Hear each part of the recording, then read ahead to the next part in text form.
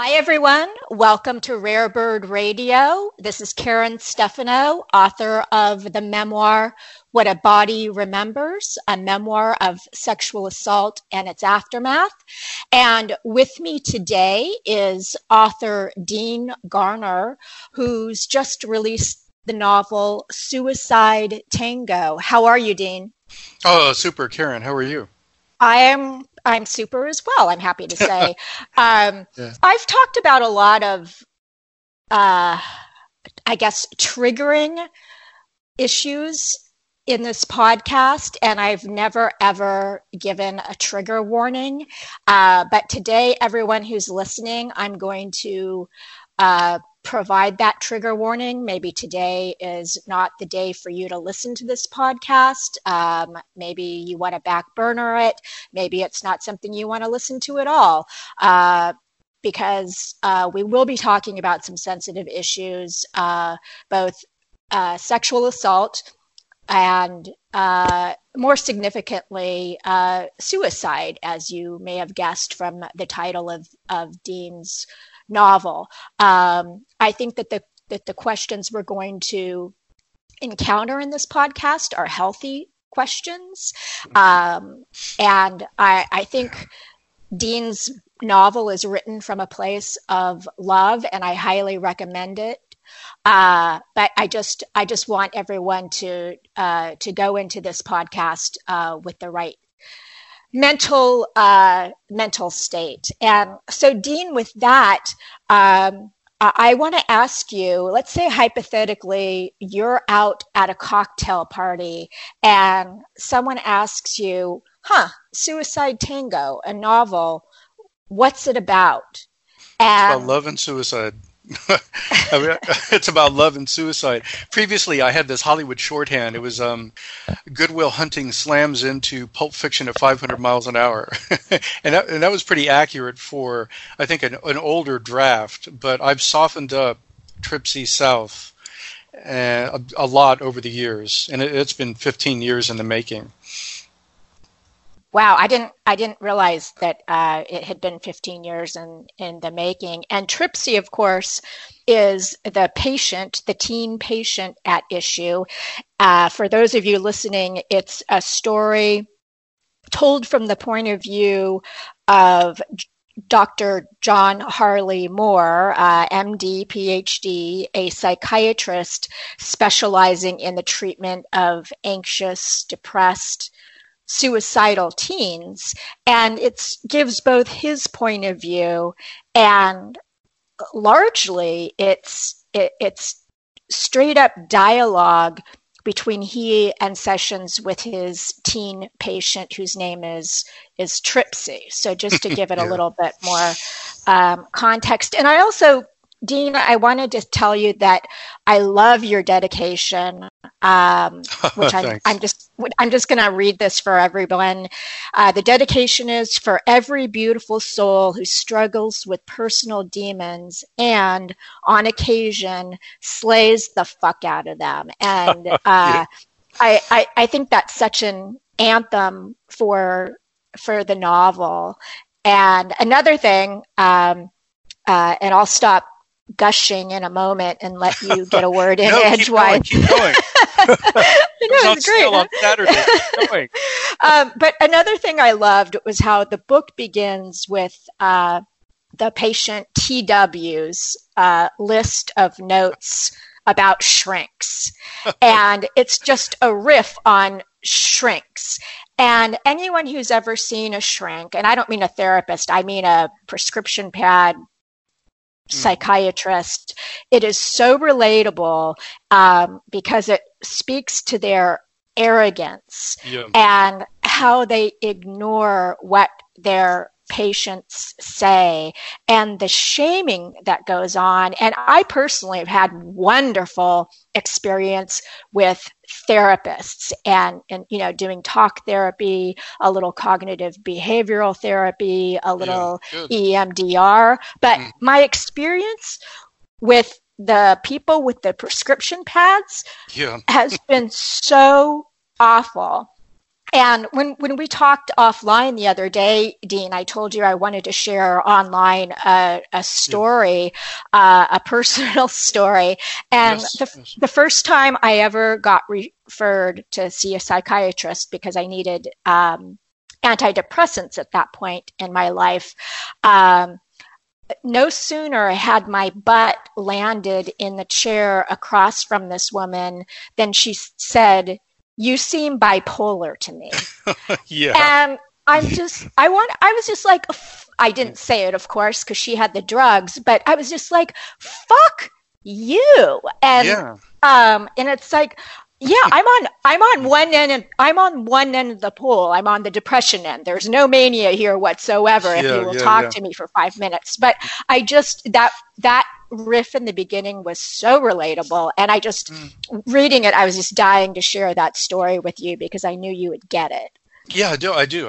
And, I got to mention, too, you mentioned that, or you kind of said 15 years ago when I started this book. It seemed like a long time, but your story, and first, I love your book. I think it's an important story, and I hope 1 million people read it. Yours has been more than 30 years in the making, so to speak. And I was wondering if we can just chat a bit about it, because I'd like to share some of the cool things that I've learned from it. And it is it's more than just a memoir. Can I do that? Absolutely. Go for it.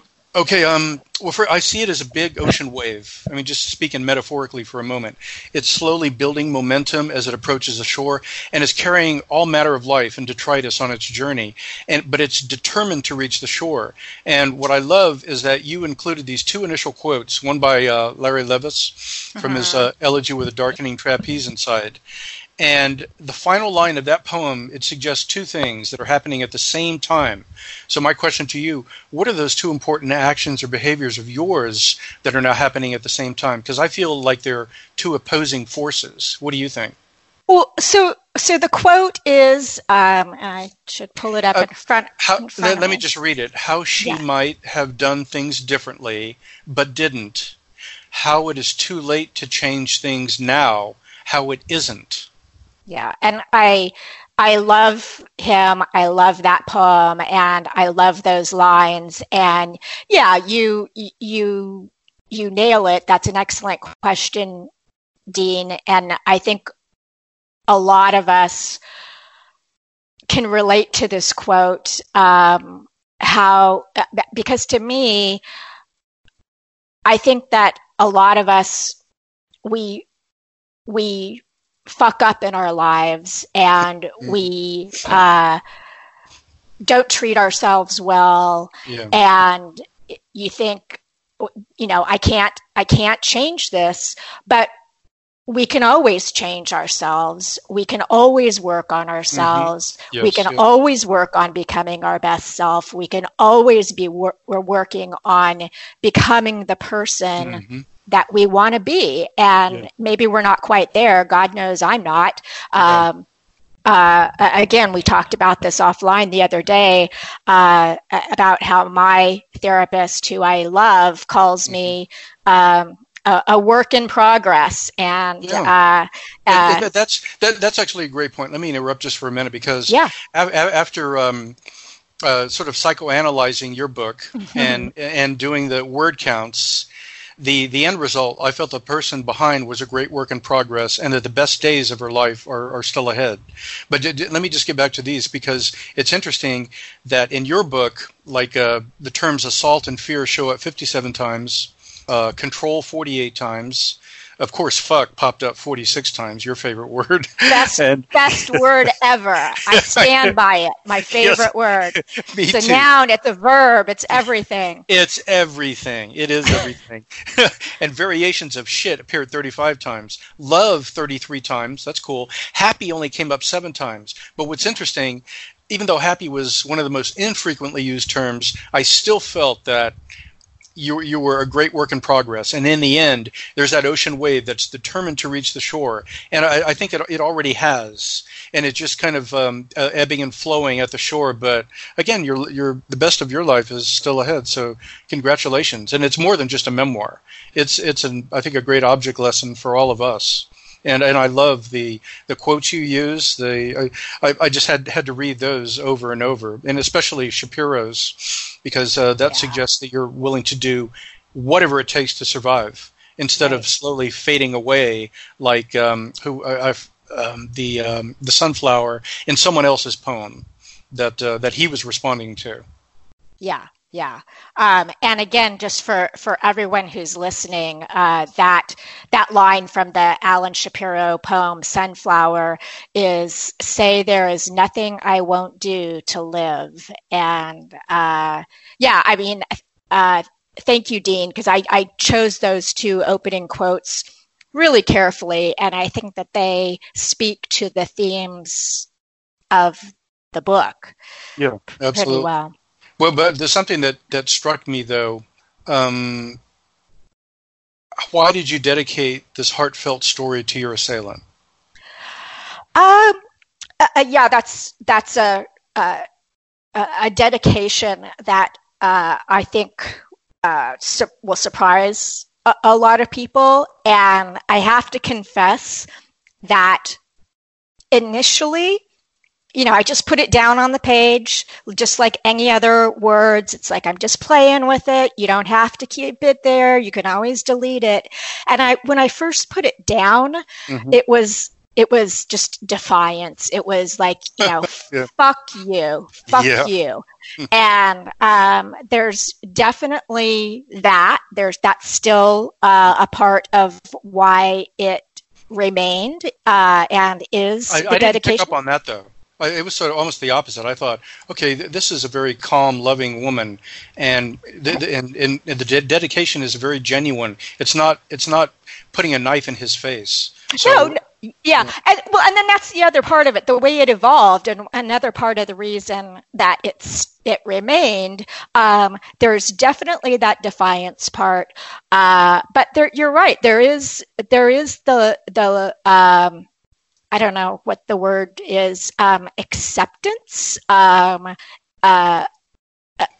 what. Think of all the people you've encountered in your lives, all the books you've read, all the knowledge you've accumulated, and of all the lessons I learned in my life, he taught me one of the most important lessons. I mean, it was obviously traumatic, but he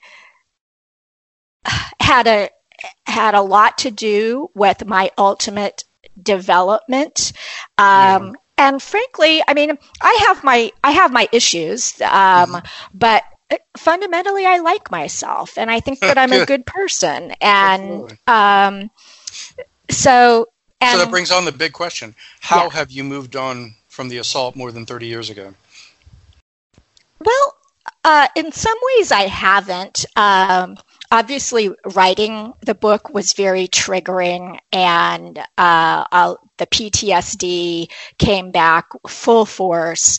And it's very interesting now that I'm kind of going into full throttle mode to promote the book. It's very much in my face. And like, I went out this morning to just walking and running some errands, and hearing footsteps behind me, like I turned around like 4 times, and I'm just like, okay, it's okay. This is natural. You're reliving this stuff in a very, very big way. So, be nice to yourself. And then in terms of how I have recovered, I don't know. I think it's the passage of time.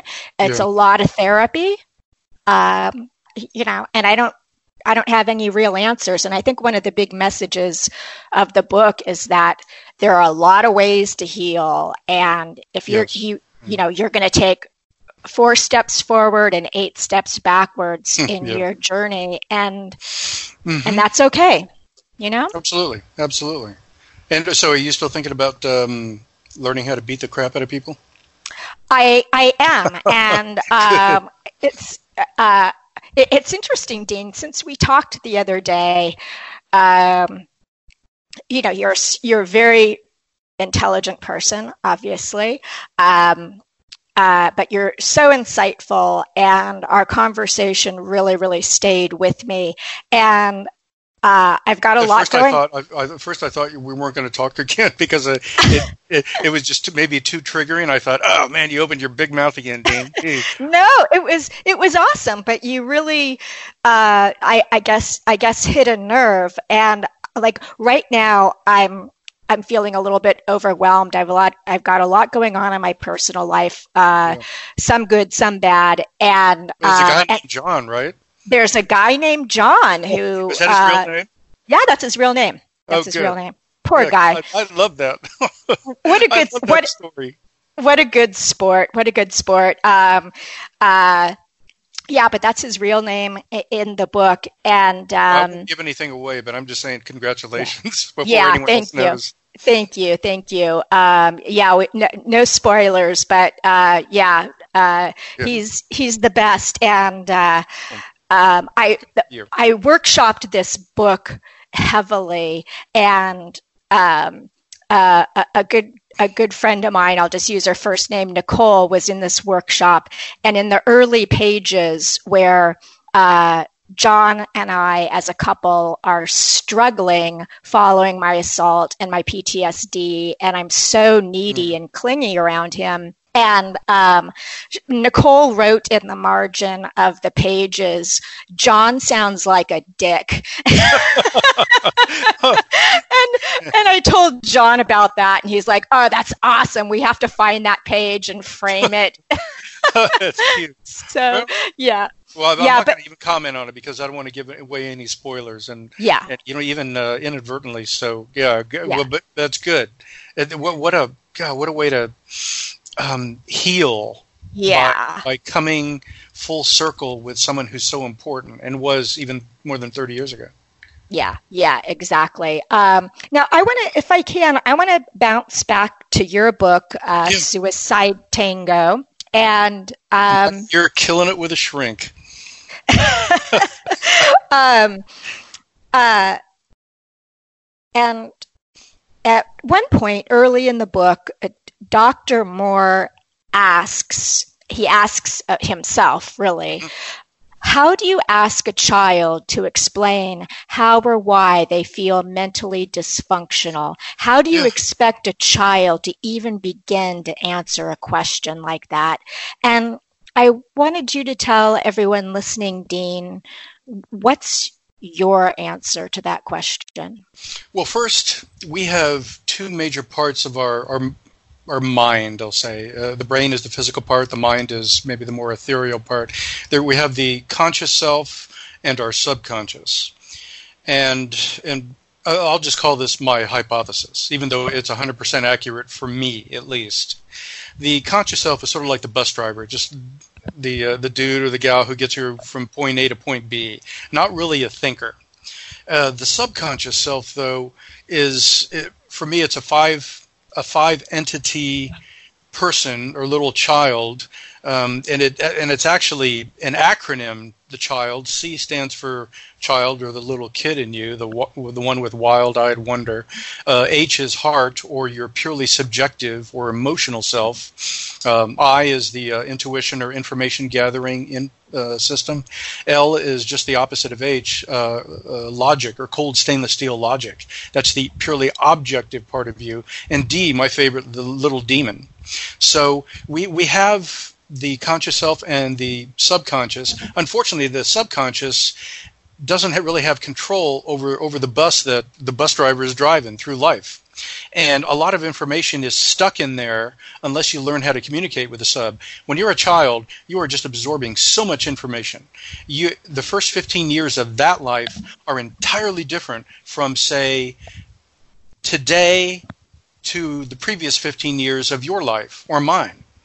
I mean, we had some, maybe there was a divorce, maybe you got a new job, you won a bunch of cases in court in your case, but in the first 15 years in the life of a child are the most overwhelming, and the child doesn't understand what it's going through.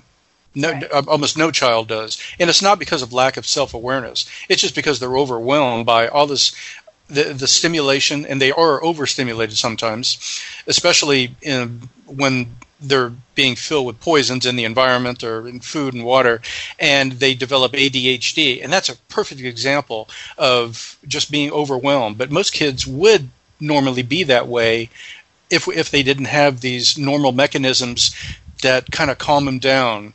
And those are being stripped away, thus producing the ADHDers and people with anxiety. Nonetheless, a young child does not have the mechanism to understand most of the things it does. It just sort of does something. Like a 6-year-old pulls a cake off a counter, and it just turns over, and it destroys this, maybe a wedding cake, and the mom and dad are coming in and screaming at him, why did you do that? Well, he has no idea. The subconscious probably had some reason for doing it. He's jealous of his older sister or something like that. He has no idea. And so when parents ask children, why did you do that? Or what were you thinking? It's the dumbest question. And I remember I wrote an article some time ago about, I think, the 20 dumbest questions that parents ask children. And I got to go find that thing because it's rich. Yeah, and, will you send it to me? I would love to read it. Yeah. Okay. It's hilarious, but it's so poignant and it's accurate. And you had asked me before where that came from. This knowledge. Well, I've been a student of animal behavior all my life, especially my own. But I'm rather than talk a lot, I love observing and seeing what makes people tick, especially kids. When I was growing up, because children again are absorbing so much information. I mean, an overwhelming amount of information during first 15 or so years. And that turned me on when I was very, very young. And because I wanted to figure out how it is that I was able to learn 4 or 5 languages, and how I was able to read every book about sharks in the Library of Congress back when I was like 14, 15, and all these other things that I could just squeeze in so much information that I can't do now. Mm-hmm. And not even close. Yeah. I'll send you that. But I think that part of this book in general, I wanted to share my hypotheses about early child development and the development of teens, and how the human subconscious plays a role in all these, and how parents, I feel, can better communicate with their children if they understand the underlying neurochemistry, neuroanatomy, and just the basic behavior, and some of which I've explained. And Dean, this is a perfect segue here. When I picked up your novel, and before I even opened it, and I was reading it via PDF, which is a totally different reading experience for me in the first place. And before I saw it was a novel, I had assumed it was a memoir. And then even knowing it was a novel, I assumed that you wrote this book because you were a psychiatrist who had specialized in treating suicidal teens, and that's not the case. And you have had such an interesting background, such an interesting life. And can you just tell our listeners about your background, being a biophysicist, your time in the Army, everything? Mm-hmm. Well, first I grew up in Europe, spent our first 12 years there. My dad was a Air Force fighter pilot, flew the F-4 in Vietnam. My biggest hero, him and my brother John. Well, I learned at about age 15 that I needed to plan a life out. That's what I felt. So I wrote a life plan at age 15, 9th grade, that I was going to be a Marine. I read the book Jaws, which I absolutely love, and I said I want to be a Matt Hooper. Although I don't want to get consumed by a white shark. I like the movie better because Matt Hooper lived in the end. And so I said I want to be a marine biologist, and after that I wanted to be a brain biologist. I didn't know the correct term, neurobiology, and study the underlying chemistry and physics of it. And then I wanted to go out in the world and and fight in combat as an Army Ranger, and then do some kind of corporate mercenary, or not corporate, but mercenary work, because I had read Frederick Forsyth's Dogs of War. But I didn't want to go out and just kill a bunch of people. I wanted to go out and help people. And so all this at age 15, and I pretty much fulfilled those goals that I had written as a 15-year-old all the way out to about age 40. So I was a scientist for 15 years. I started out when I was an undergraduate, and I was the first scientist in the history of science to culture shark cells successfully. And but I couldn't be bothered with mundane acts of science like, okay, now you have to publish it. I didn't publish it for about 6 or 7 years later. So I did that. Then I went to grad school and then became a scientist. I was out at UC San Diego and University of Southern California, Duke University Medical Center. And so I started out in marine biology, formerly in science, and spent thousands of hours underwater with different species of sharks and studied electroreception, how they detect electric fields around their prey. And money kind of dried up then, and went into the lab and stuck electrodes in brain cells and studied mechanisms of memory storage in single neurons, brain cells. And at age 35, I enlisted in the U.S. Army and became the oldest airborne ranger private in the history of the unit. So I was hanging out with kids half my age, felt like I had just gone back to high school. I just got transported back to high school, and this time I got to do it right. Even though it was very emotionally and physically painful, but it was the best time in my life at that time. And even before that, I had, when I was a scientist, I'd take some time off and I'd go fly in the backseat of military high-performance jets like F-15s, F-16s. And I did my first book, which was about, if you remember the movie Top Gun. So I flew at Top Gun, the actual Top Gun, U.S. Navy Fighter Weapons School for 2 weeks, got 10 flights, lived with one of the instructors, and I lived the entire movie. So it was a dream come true that I never could have thought about even at age 15. And so I flew in the backseat of a lot of jets, so in Air Force, Navy, Marines, and then a lot of helicopters like Coast Guard. Then, of course, when I was a Ranger, I jumped out of planes. Actually, that's inaccurate. I fell out of planes. You don't jump out of them. and landed safely most of the time. And so after the Rangers, then I did a lot of commercial photography in Santa Barbara, California, and high-end jewelry and breast implants. And I was also doing overseas missions, and I won't get into that on a podcast, but 9 years, 211 missions, and that took a lot out of me. Yeah. And then fast forward, I found myself in Africa for a couple of months after a divorce, and I ended up staying for 2 years, and then did a couple of more missions over there, taking care of the poachers who were killing our beautiful animals. And then I was injured on the last mission, so I came home and got a couple of total hip replacements here in Florida. And fast forward to today, I'm just kicking back and ghostwriting and editing a bunch of books. Yeah, that's a wild life. A book right there. I mean, just you should write a memoir, I swear. Oh, so I've already done it though. You have? Yeah, no, I'm sorry. I mean, I've already lived the life. Okay. And so I can't go back. Now, what I do is, say with this next novel, which is Darlington, it's about a hitman in Tampa Bay area in Florida. I can pick out little bits of my life. I don't mind doing that and then inject them into stories or this current novel. But I don't want to go back and live to do that. And I thought about it. In fact, I even wrote about the first 50 pages of an outline to a memoir. And I hadn't even gotten, I think, to 1995. And so I thought, no, I don't want to do this. I don't want to live it again. Great suggestion. I need to move on, and because there's so many other things I want to do. And as you know, we just don't have time to do all the beautiful things that we want. Right. Yeah. Time is a precious thing. Yeah, I wish I had more, because when I wrote the first draft of Suicide Tango 15 years ago, I had I was in a relationship with a woman who had a 17-year-old daughter who was super smart, a great thinker. She spoke like a machine gun.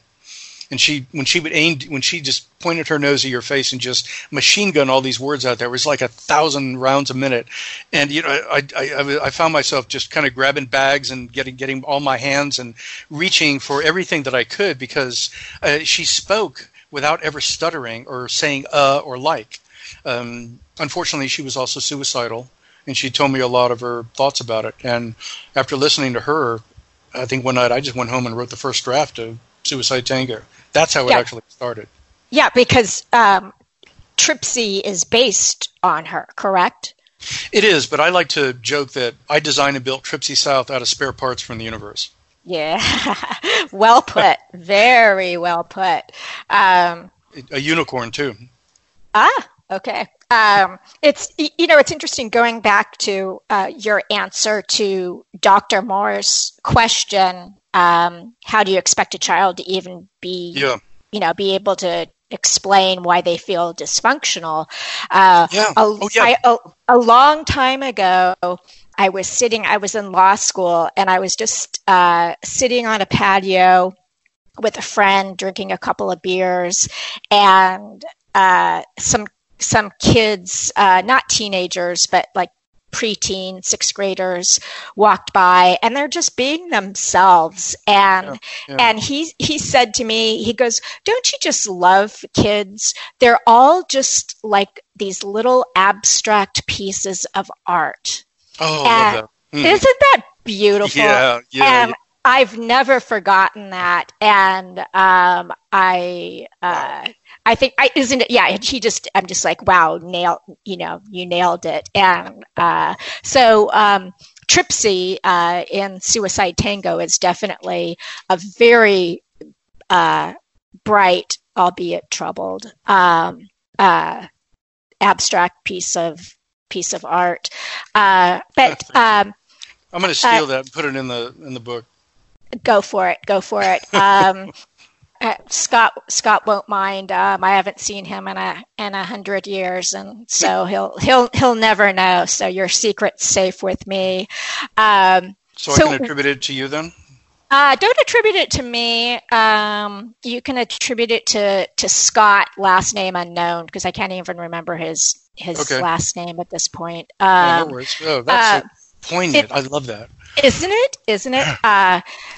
Yeah, it's one of my favorite things ever. But we're about to run out of time, and so I wanted to give you one last opportunity to fire off any question you might have for me before we sign off, whether it's my desire to learn how to kick people's asses or further psychoanalysis of my use of words in my book. This is your parting shot, Dean, so use it well. Yeah. I'm rarely at a loss for words. Well, again, I love your book, and it is a very, very important one for people in general. I think what I love most about it is that you were so courageous in talking about and putting everything out there, from what I can tell, and speaking so, and just using fucking shit, all 40, 70, 81 times, and and then having the courage to use happy only 7 times. But the irony there is that you have become a happy person despite having or not having discussed happiness much in the book. You have come there, and so that again the wave has reached the shore. After having done all this, now you're going to be promoting it. You've taken a few steps away from your beautiful work. How do you feel now as you look at your artwork and those beautiful art words? About the work itself, I feel great about it. I worked very hard on it. As I said, I workshopped it, put it through many trusted readers who both reinforced my confidence in the book and definitely gave me a lot of suggestions for improvement as I went through the editing phase. Yeah. But I feel like I think every writer feels this about their book, that they feel, yeah, this is great. Everybody should read this. Yeah. Everyone has that writer's arrogance, if you will. But I do think it's important. And I think it's important for all trauma survivors to read, people who are still processing their trauma, because it lets them know, it's okay to hurt. You're going to hurt for a while, and that's okay. And be careful with your self-talk. Don't do all the things that this Karen Thomas did, by lying all the time and saying, nope, I'm fine, not a problem, nope, didn't faze me a bit. Yeah. So I feel good about the work, and I feel good about, how I've processed it on the page, and I feel good about it as a product to share with my fellow human beings. So good for you. I'm so proud of you. Thank you. Yeah, thank you. Well, Dean, on that note, we're out of time. And can you tell me where can people get Suicide Tango? Let's see. Amazon has it as a pre-order. It will be formally published or released on June 1st, this Saturday. Okay. Yeah. And I think it's on Barnes & Noble too. Okay. Yeah, so there's an ebook floating out there. I do not do Kindle. Okay. Yeah, refuse, but the print books are Amazon and just about any place else. You ask your librarian or your library to carry it. Yeah. Okay. All right. Listeners, there you go. Dean, such a pleasure speaking to you about your wonderful book and your very interesting life. And thank you for being on the podcast. Thank you, Karen.